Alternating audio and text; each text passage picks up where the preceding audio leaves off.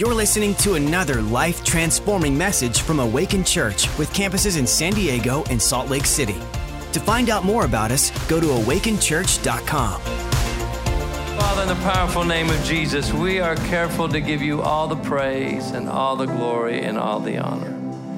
We're so grateful that you're with us today. You said if we acknowledge you in all our ways, you lead and direct our paths and crown our efforts with success.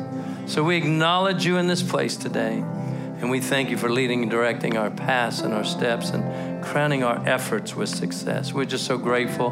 Holy Spirit, you're our teacher. You're our helper, our comforter, our standby, our advocate. Thank you for teaching us the Word of God today. Father, I realized a long time ago, it's not important what I say that counts. It's so important what you say to each one in this room about what's said that matters the most. So we give you all the praise and glory and honor. Thank you for being with us in Jesus' name. And everybody who agreed said, amen. Amen. Well, let's thank him. And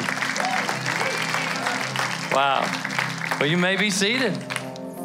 Man, it's an honor to be here, guys. Truly, I know you have a lot of great ministers and speakers come through here, and Jurgen is so liked around the country, but he's a friend of mine. And we became friends very quickly when I first met him because he loves America. And I love America. My father gave his life for America. And so, and he was just so patriotic, and he loved the Word of God, and he's passionate. And I thank God for leaders who are passionate and just stand when others don't stand. And so over this whole time we've talked, and I said you should frame all the cease and desist, things, put them on your wall, frame them. And but you know what, folks? Here's the reality: the Constitution didn't give us freedom; God gave us freedom. And if we don't fight for it now, we lose it forever. So I thank God for your pastors, Pastor Jurgen Leanne, who fight for you and for this country and for the right to believe the way we want to believe. And so I honor him, and I do esteem him. And so it's an honor to be in his pulpit today. Listen, I'm going to teach a message that I simply titled, Take a Breath. With all the craziness in the world, we've never seen anything like what we've seen. People, leaders coming against the church and coming against just businesses and people just to thrive and make a living. And sometimes we don't stop to breathe. I know you're in a prayer series. And when you think about prayer's not always doing all the talking. A big part of prayer is doing some listening. To get quiet before God. And can I say this too? I just had this thought. Prayer is not giving him all your complaints. You can't find anybody who would say, God says, just tell me all your complaints. Tell me how bad I am. We come to him with the word, and we pray and we believe and we act on it. Prayer without action is just nothing more than talking. God, you do this. And God says, no, you do this. You do this, and then I'll do what I'm supposed to do. So as you're going through this prayer series, man, learn how to pray. Everybody can pray. And it really is talking to God. And it's, sharing your heart and honoring him and glorifying him. And so I pray you do that. But part of the journey that we all take, this thing called a process, if you would. And a process, I'm going to read it for you. I didn't read it in the other service, but I'm going to read it because I think it just makes more sense maybe as we go forward. A process is defined as a series of actions or steps taken in order to achieve a particular end. A natural phenomenon marked by gradual changes that lead toward a particular result, the process of growth. Let me read Jeremiah 2:25. It says, slow down, take a deep breath. What is the hurry? Why wear yourself out? Just what are you after anyway? We all want everything so quick. If I go through McDonald's today, and I order something, and I get to that window, and they said, sir, would you please pull up to the next window? Wait, I'm like, can I change my order? I don't want to wait 2 more minutes. And because we're in a hurry, and sometimes we need to take a breath and realize that the process that God has everyone who acknowledges him as Lord, if you've acknowledged him as your Lord, if you've prayed, God be Lord of my life, then he takes it seriously and he puts you on a journey, and it's the process of growth because he knows exactly what you need. As I was praying to come here and just meditating on being here with you today. I had a couple thoughts, and so I'm going to give you a couple of them. You can call them word of knowledge. They're just thoughts. And here it is. Some people, when we talk about the spirit of fear, and probably the spirit of fear has been talked about more in the last year and a half than any other time. I mean, we mentioned it, but now we're realizing what it is. And so, but can I say this? Just because you're afraid sometimes doesn't mean you have the spirit of fear. And in Christianity, we tend to just lump everything together or not articulate it in a way that makes sense. Listen, if you're walking and I jump out at you, you're going to be a little afraid. Come on. You're going to be jumping and my wife hates it. She hits me. And I stop. Cynthia, she said, well, quit making me afraid. I don't like being afraid. But sometimes when we're afraid, if I was walking through a dark alley, I'd be a little afraid. I mean, I don't know who's in there. And if I see somebody, I'm like, okay, here we go. What's going to happen next? But it doesn't mean you have the spirit of fear. So here's the thought. Sometimes you have to do what you're supposed to do afraid. You call it courage if you want. Call it whatever you want, but it just makes more sense in my thinking. Sometimes I just have to let God lead me, or I need to do what I'm supposed to do, even though I'm a little afraid, but it doesn't mean you have the spirit of fear. It just means you're normal, you're human. See, we lump all these things together. You think about the church world. It's so funny. If you can be a hardened criminal, you could kill 20 people, but if a Christian comes along your path, you'll say, man, you can be redeemed, you can be restored, you can be saved. Right? I mean, everybody can be born again. But why is it when we become Christians, if you make a mistake, somehow you're the worst thing in the world? You can't be redeemed. Somehow, I hope God's going to get them for that. Why is God not going to get the lost and get the saved? And along our journey, this process we go through, we're all going to make mistakes. And when you make mistakes, and here's my other thought for you, we need to realize that feeling guilty, remorse, taking responsibility for your actions are all normal. But let me tell you what's not normal is shame. And shame says, I have no value. That I've messed up so bad that now God can't even love me. Can I tell you, the other ones are mistakes, and you feel bad for mistakes. And if you don't, you can get born again today. Because if you don't feel bad, if you don't feel like, oh man, I blew it. Then I've had people sit across my desk that are in adultery, and I said, do you feel bad? No, I don't feel bad. And I used to think, how can you not feel bad? And then I realized because they're not saved. I mean, how many of y'all feel bad when you make a mistake? Thank God you're born again. I mean, people say, I don't like feeling this way. Yeah, but we don't feel shame. Shame means I have zero value.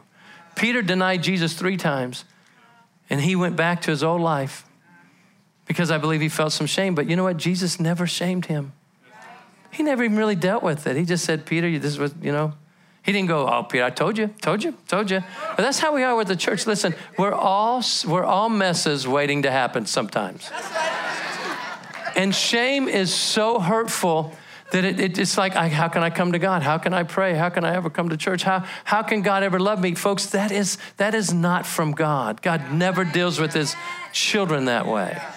And so if that's you, in Jesus' name, right where you're seated, I just want to know if I'm praying for anybody, because I'm going to pray for you. I'm going to ask God to lift that so you can think different. If that's you, just have your head bowed just for a moment and you say, would you include me in your prayer? Man, I struggle with that. I don't want to struggle with it anymore. If that's you, in Jesus' name, would you just lift your hand? I just want to know if I'm praying for anybody. Thank you. God bless you. God bless you. God bless you. Thank you. Thank you. Yeah, all over the place. Father, in Jesus' name, we break authority over the spirit of shame that makes people and make us feel like we're just worthless. And God, that's what being abused does sometimes. That's what we live life, and sometimes life is so difficult. So Father, I pray for each one that lifted their hand that spirit would be broken, that they would be free, that heaviness would be lifted. And we break that stronghold of shame. We break that mentality, that thinking. And we ask that you open their eyes of their understanding, that they can see the true glorious light of the gospel. Because Father, you want the best for each one of us. So love them today. May they feel accepted by you in such a way that they maybe hadn't felt in a while. And maybe they realize that I made a mistake. I repented for that, and I'm moving forward with God. He doesn't love us just because we don't make mistakes. He loves us even when we make mistakes. So thank you, Father, for blessing each one in Jesus' name. Amen and amen. Let me read Proverbs. Proverbs says also, it is not good for a person to be without knowledge. And when we're without knowledge, we make mistakes. For instance, one of the scriptures you're hearing more and more in America from the ungodly is, if you love your neighbor yourself, you will do these things. I don't think Jesus 2,000 years ago was sitting around thinking, oh, there's going to be a pandemic. And if you do the things everybody says you love in your neighbor. Folks, the ability to love your neighbors yourself is simply this. You find a need and fill it. Your neighbor is not the person next door to you that you live by. Your neighbor is anybody in need that we fill. Now, let me specify it this way. God never has any part of his word where he says, help the lazy. In fact, he said, you don't work, you don't eat. He talks about slothfulness and how bad it is. He did say we should help the poor. Now, just because if people are working hard and they're poor, we will help them. But so much in our world, we don't differentiate between the lazy and the poor. So he said, get up and fix your own food. And so we need to realize how God operates, and loving your neighbor is simply finding a need and filling it and helping people when you can. And that's what this church does. That's loving your neighbor. It's not keeping all this other junk that the world says. And we have to stop as Christians listening to an ungodly world tell us what our Bibles say. I think when the ungodly use the word against the church, it is mockery. It's a scorner. And God said, don't sit with them. So you and I need to realize that it is not good for a person to be without knowledge. And he who hurries with his feet, acting impulsively and proceeding without caution or analyzing the consequences, sins and misses the mark. That you and I need to realize we got to slow down. And whether you like it or not, in the process that God has for us, he has one for each one of us. He never gets in a hurry. That's right. You know, Jairus comes to Jesus and said, come with me, my daughter's dying, come and pray. And Jesus didn't okay, let's run. He walked through the crowd. Imagine this, he walks through the crowd. Jairus is panicking because it's his daughter. He wants Jesus to come right now. He walks through a crowd. Everybody's patting him on the back. It's like if we put someone in the middle of this room and we all were like, good job, and slapping them and patting them on the back and high-fiving them. And then the guy stopped and said, who touched me? We'd all be looking like, are you crazy? What do you mean, who touched you? Everybody's touching you. But Jesus, in the midst of that crowd, a woman comes up and touches the hem of his garment. Now, she knew she was violating the law of that day. She knew she was considered unclean, and she touched the rabbi or the teacher, and he would be unclean. And then they couldn't go in the temple till they did the cleansing thing. So she touches him, and Jesus turns around in the midst of all this throng of people, and he goes, who touched me? And his disciples reacted just like we would, like, what are you talking about, dude? I don't know if they'd call him dude, but what are you talking about? Dude, everybody's touching. He goes, no. And here's the thing with the reality of Christianity today. So many people are touching him, but not a lot of people are believing enough in him to exercise their faith. They're touching him and high-five and say, you're a cool dude, you're all right. But only very few actually touch him with the spirit of faith that says, I believe in you. So he turned around and he took his time. The lady came up and, the story, she came at his feet and she said, I did it, man. I have this issue of blood. And I went to all the doctors, spent all I had. And he goes, man, your faith has made you whole. But think about Jairus. Can you imagine him like, Jesus, don't stop. We don't want to talk to her. Let's just go. My daughter's dying. And Jesus was never in a hurry. Can I say this? When you say yes to Jesus, he's never in a hurry with you either. That's right. Wow. And all of us will go through this process making change after change after change. You say, well, how long does it last? Until you die.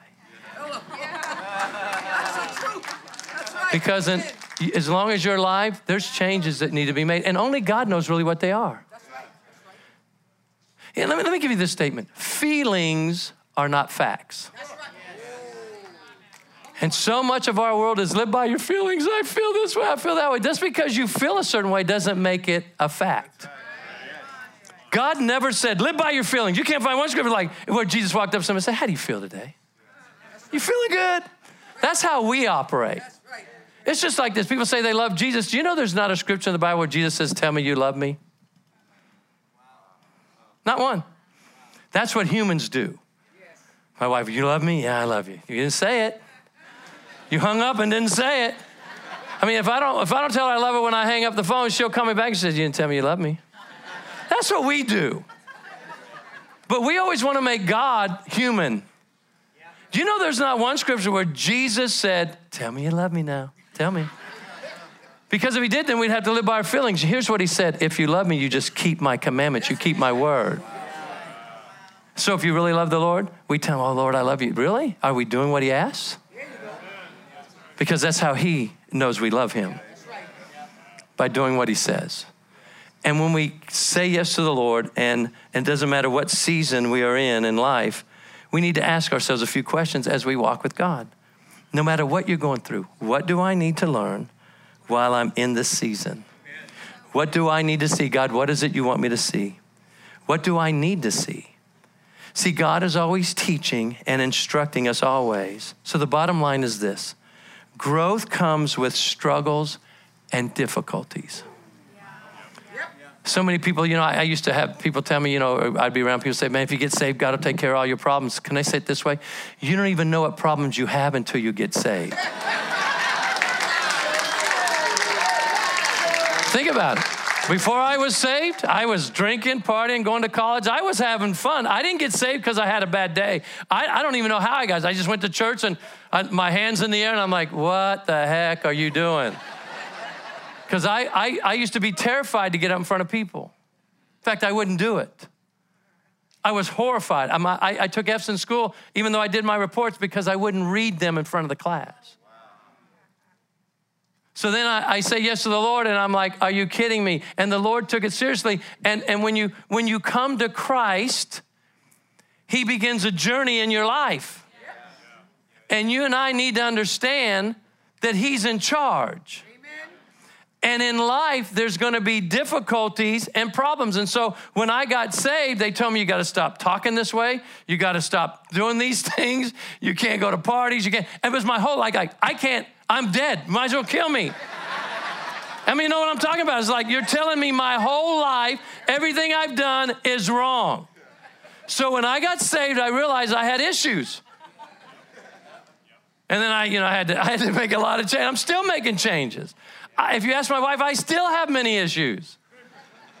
But we're all a work in progress. And in life, when you walk with Christ, he knows what's best. He knows exactly what you need. He knows what you need to work on. That's why when you hear the gospel preached or you hear something said, maybe about money, you get irritated. You know why you get irritated? Because you're probably not doing it. And so God knows you got to get free that way. Isn't it funny how we think as believers? Like, how do you think this happens? Well, if God wants you to have it, he'll give it to you. Well, if God wants my yard mowed, then I guess he'll mow it. How come he's not out there mowing? I've never seen God mowing my yards or pulling my weeds. The way God operates on the earth is to use you, not in a bad way, in a good way, but he needs to groom you. So you go through this process, and sometimes it's pain and difficulties. Because so many Christians say, I just want to be happy. There's not a scripture in the Bible that God says, I'm just going to make you happy. Happy people are happy. I have an affirmation that I've said for years, and I live by it, and I truly do. And here it is. I wake up happy and full of energy every day. And you ask my wife to this day, she'll say, you ask my kids, my grandkids, Papa's always happy. You know why? Because I choose to be. Do I have problems? Yes. Have I been hurt? Yes. Do I have difficulties? Yes. But I choose my attitude. And if you live by your feelings, which are not facts, you let your feelings choose your attitude. And that's why we're so discouraged and disappointed with God so often. Like, God, if you love me, why am I going through this? Because I do love you. You need to go through it. How is he going to? He's the potter, you're the clay. How is he going to work you unless you let him work you? That's right. That's right. Tell it. To make you into whatever he has for you to be. Amen. So you have to humble yourself and be committed to the process. And that means when it's hard, you're still in the process. Right. When it's tough, you're in the process. When it's easy, you're in the process. When it's good, you're in the process. You're in the process making changes constantly so that we can be more like Christ and we can walk with him in a greater way. Amen. And here's the key, guys. Here's what some Christians do. They walk with God till it gets hard and then they walk away. Yeah. Then they'll come back. Then it'll be hard again and they'll walk away. It's almost like they're a guinea pig on a wheel. And they say, why is my life always like this? Because you refuse to submit yourself to the process. So God, the Holy Spirit led Jesus in the wilderness. Why don't we think we're ever going to get led to a wilderness? God, why am I here? Because I need you to be here. And here's the questions. What do I need to learn? What is it you want me to see? So he'll put you around difficult people sometimes too. So you can learn not to be moved by your feelings. You can look for the best in people instead of the worst. I tell it to my staff all the time. I said, I know these people are a little tough, but you know what? Here's what they do that's good. We have to learn that all of us have stuff. You know, I've heard people talk about their problems, and it's like, oh my gosh, when did that happen? And they'll say 20 years ago, and I'm like, they talked about it like it happened yesterday. And I'm like, man, you've been dealing with that for 20 years? Well, God doesn't want you to deal with that for 20 years. Not that kind of pain. So it's a process. We're walking. And when we walk with God, he's going to take us to some places. You know, years ago, I was preaching in Roswell. I was pastoring in Roswell, New Mexico. And when I got there, I was in the sanctuary and I was praying. And I said, God, this is simply no fun. That's my statement. This is no fun. This is not fun at all. I thought it would be fun, but it's no fun. And here's the thought that came to my mind immediately. When did I ever say it'd be fun? And I'm looking like, well, let me find a translation that says it. It wasn't in there. He said, Steve, I never said it'd be fun, but I always said it'd be worth it. That's the walk with God. We got to quit, because we think so much with our feelings and so much of the world says, and we make God somebody he's not. And either we learn this from people who know it and from reading it ourselves, or we let the world tell us what our Bible says, and this is not written to them. This is written to you. If you're a believer, this book is written to you. It's life to all your flesh. Heaven and earth will pass away, but my word will never pass away. So we got to learn it. That's why you got to be in church. That's why you got to serve. That's why you got to sow, as Pastor Jürgen said. The reason some of us had no seed, because we don't sow. And the reason we don't know the Bible is because we don't, it's not important to us. We know more songs on the radio than we do know what the scriptures say. And when we get into the word, God just helps us think practically. Because when I'm talking to you, hopefully it's saying, well, that makes sense. That makes sense. That makes sense. It makes sense because God is a God of sense. It might not make sense at the time. If I give, then I won't have. No, he says you don't have because you don't give. You know, when people go through hard times, the first thing they want to do is quit serving in the church. Well, my family and I need a break. Take a break from your job. Take a break from all your activities. Take a break from going out and eat, but never take a break from God. Because he's the only one. He's the only one that can help you. He's the only one that knows what you need. So for me, I got saved. I was going to college. I went to Bible school. And then I thought when I get out of Bible school, I'm going to get a job in a church and people are going to hire me, and no one hired me. No one wanted me. So you know what God did? He opened a door at UPS. I worked for UPS for 10 and a half years. I drove a package car. Yes, what can Brown do for you? I was that guy for 10 and a half years. So I know what it is, to sweat and hurt. And I used to tell the Lord, because after 6 months I hated it, because I thought I should be in the ministry. But the problem with that thinking is I needed to understand that God knew where I needed to be trained. So I didn't like it. I had trouble. I got hurt. It was hard. And I used to tell the Lord this all the time, and I don't say anymore about it. I used to tell him, Lord, if I can remember UPS when we get to heaven, I want to talk. We're going to talk about it. Seriously.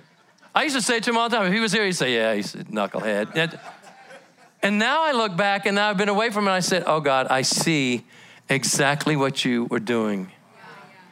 See, in the moment, we may not realize it, but man, if we walk with him and don't get discouraged and don't give up on God and walk and say, I've humbled myself, you are Lord, you're the leader, then folks, no matter what you go through, and I know there's pain in this room, and I know there's hurt, and I know there's disappointment, and I know there's grief, I know that, but it doesn't change who God is.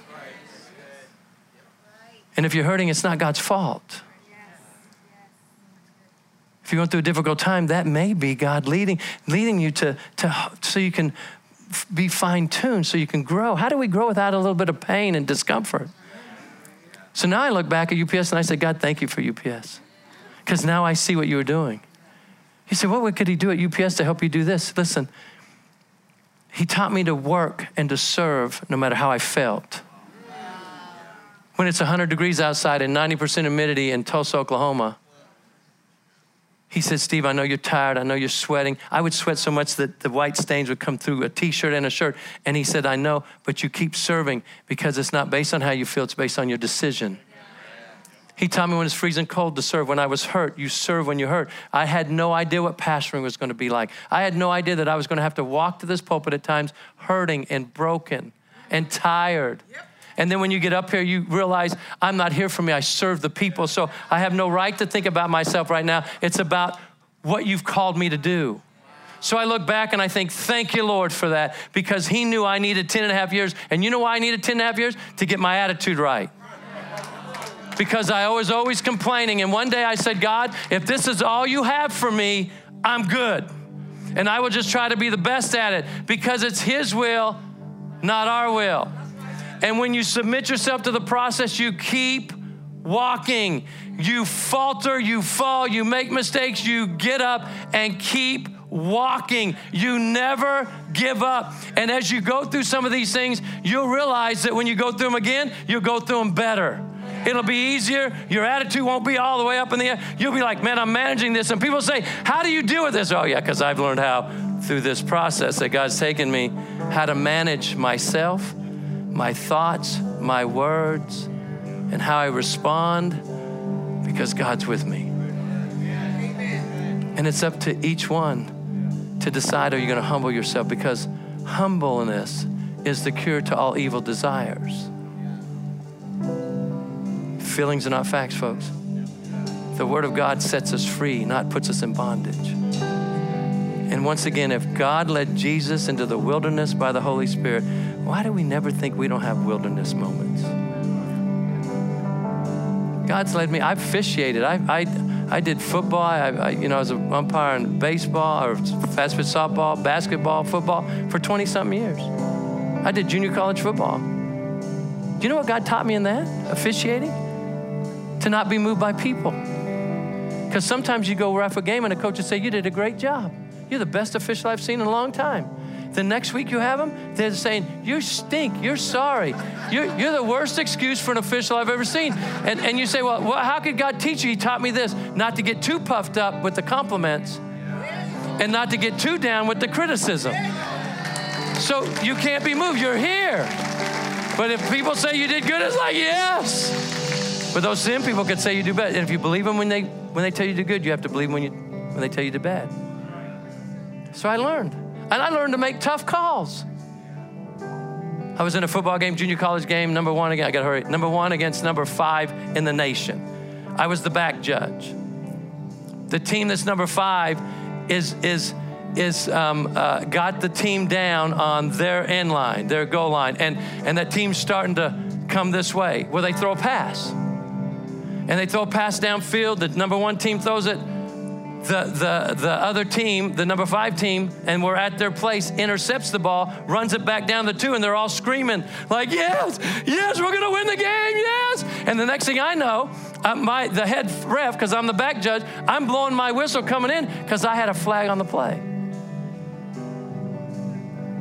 And what happened was the cornerback hit the receiver right before the ball got there, and it bounced in the air, and their team intercepted it. And so I'm standing there when I saw it, and I said, oh, man, that's a flag. But you hesitate because you know it's going to change the whole game. But you learn to make the call. You learn to say what's right. And I threw my flag. I came in, and I looked at the ref, and he said, what do you got, Smotherman? And I said, I got pass interference on the defense. He goes, oh, my gosh. So he said, we got pass interference on the defense. And every coach on that sideline called me every name that you can imagine. They knew I was a preacher. They didn't care.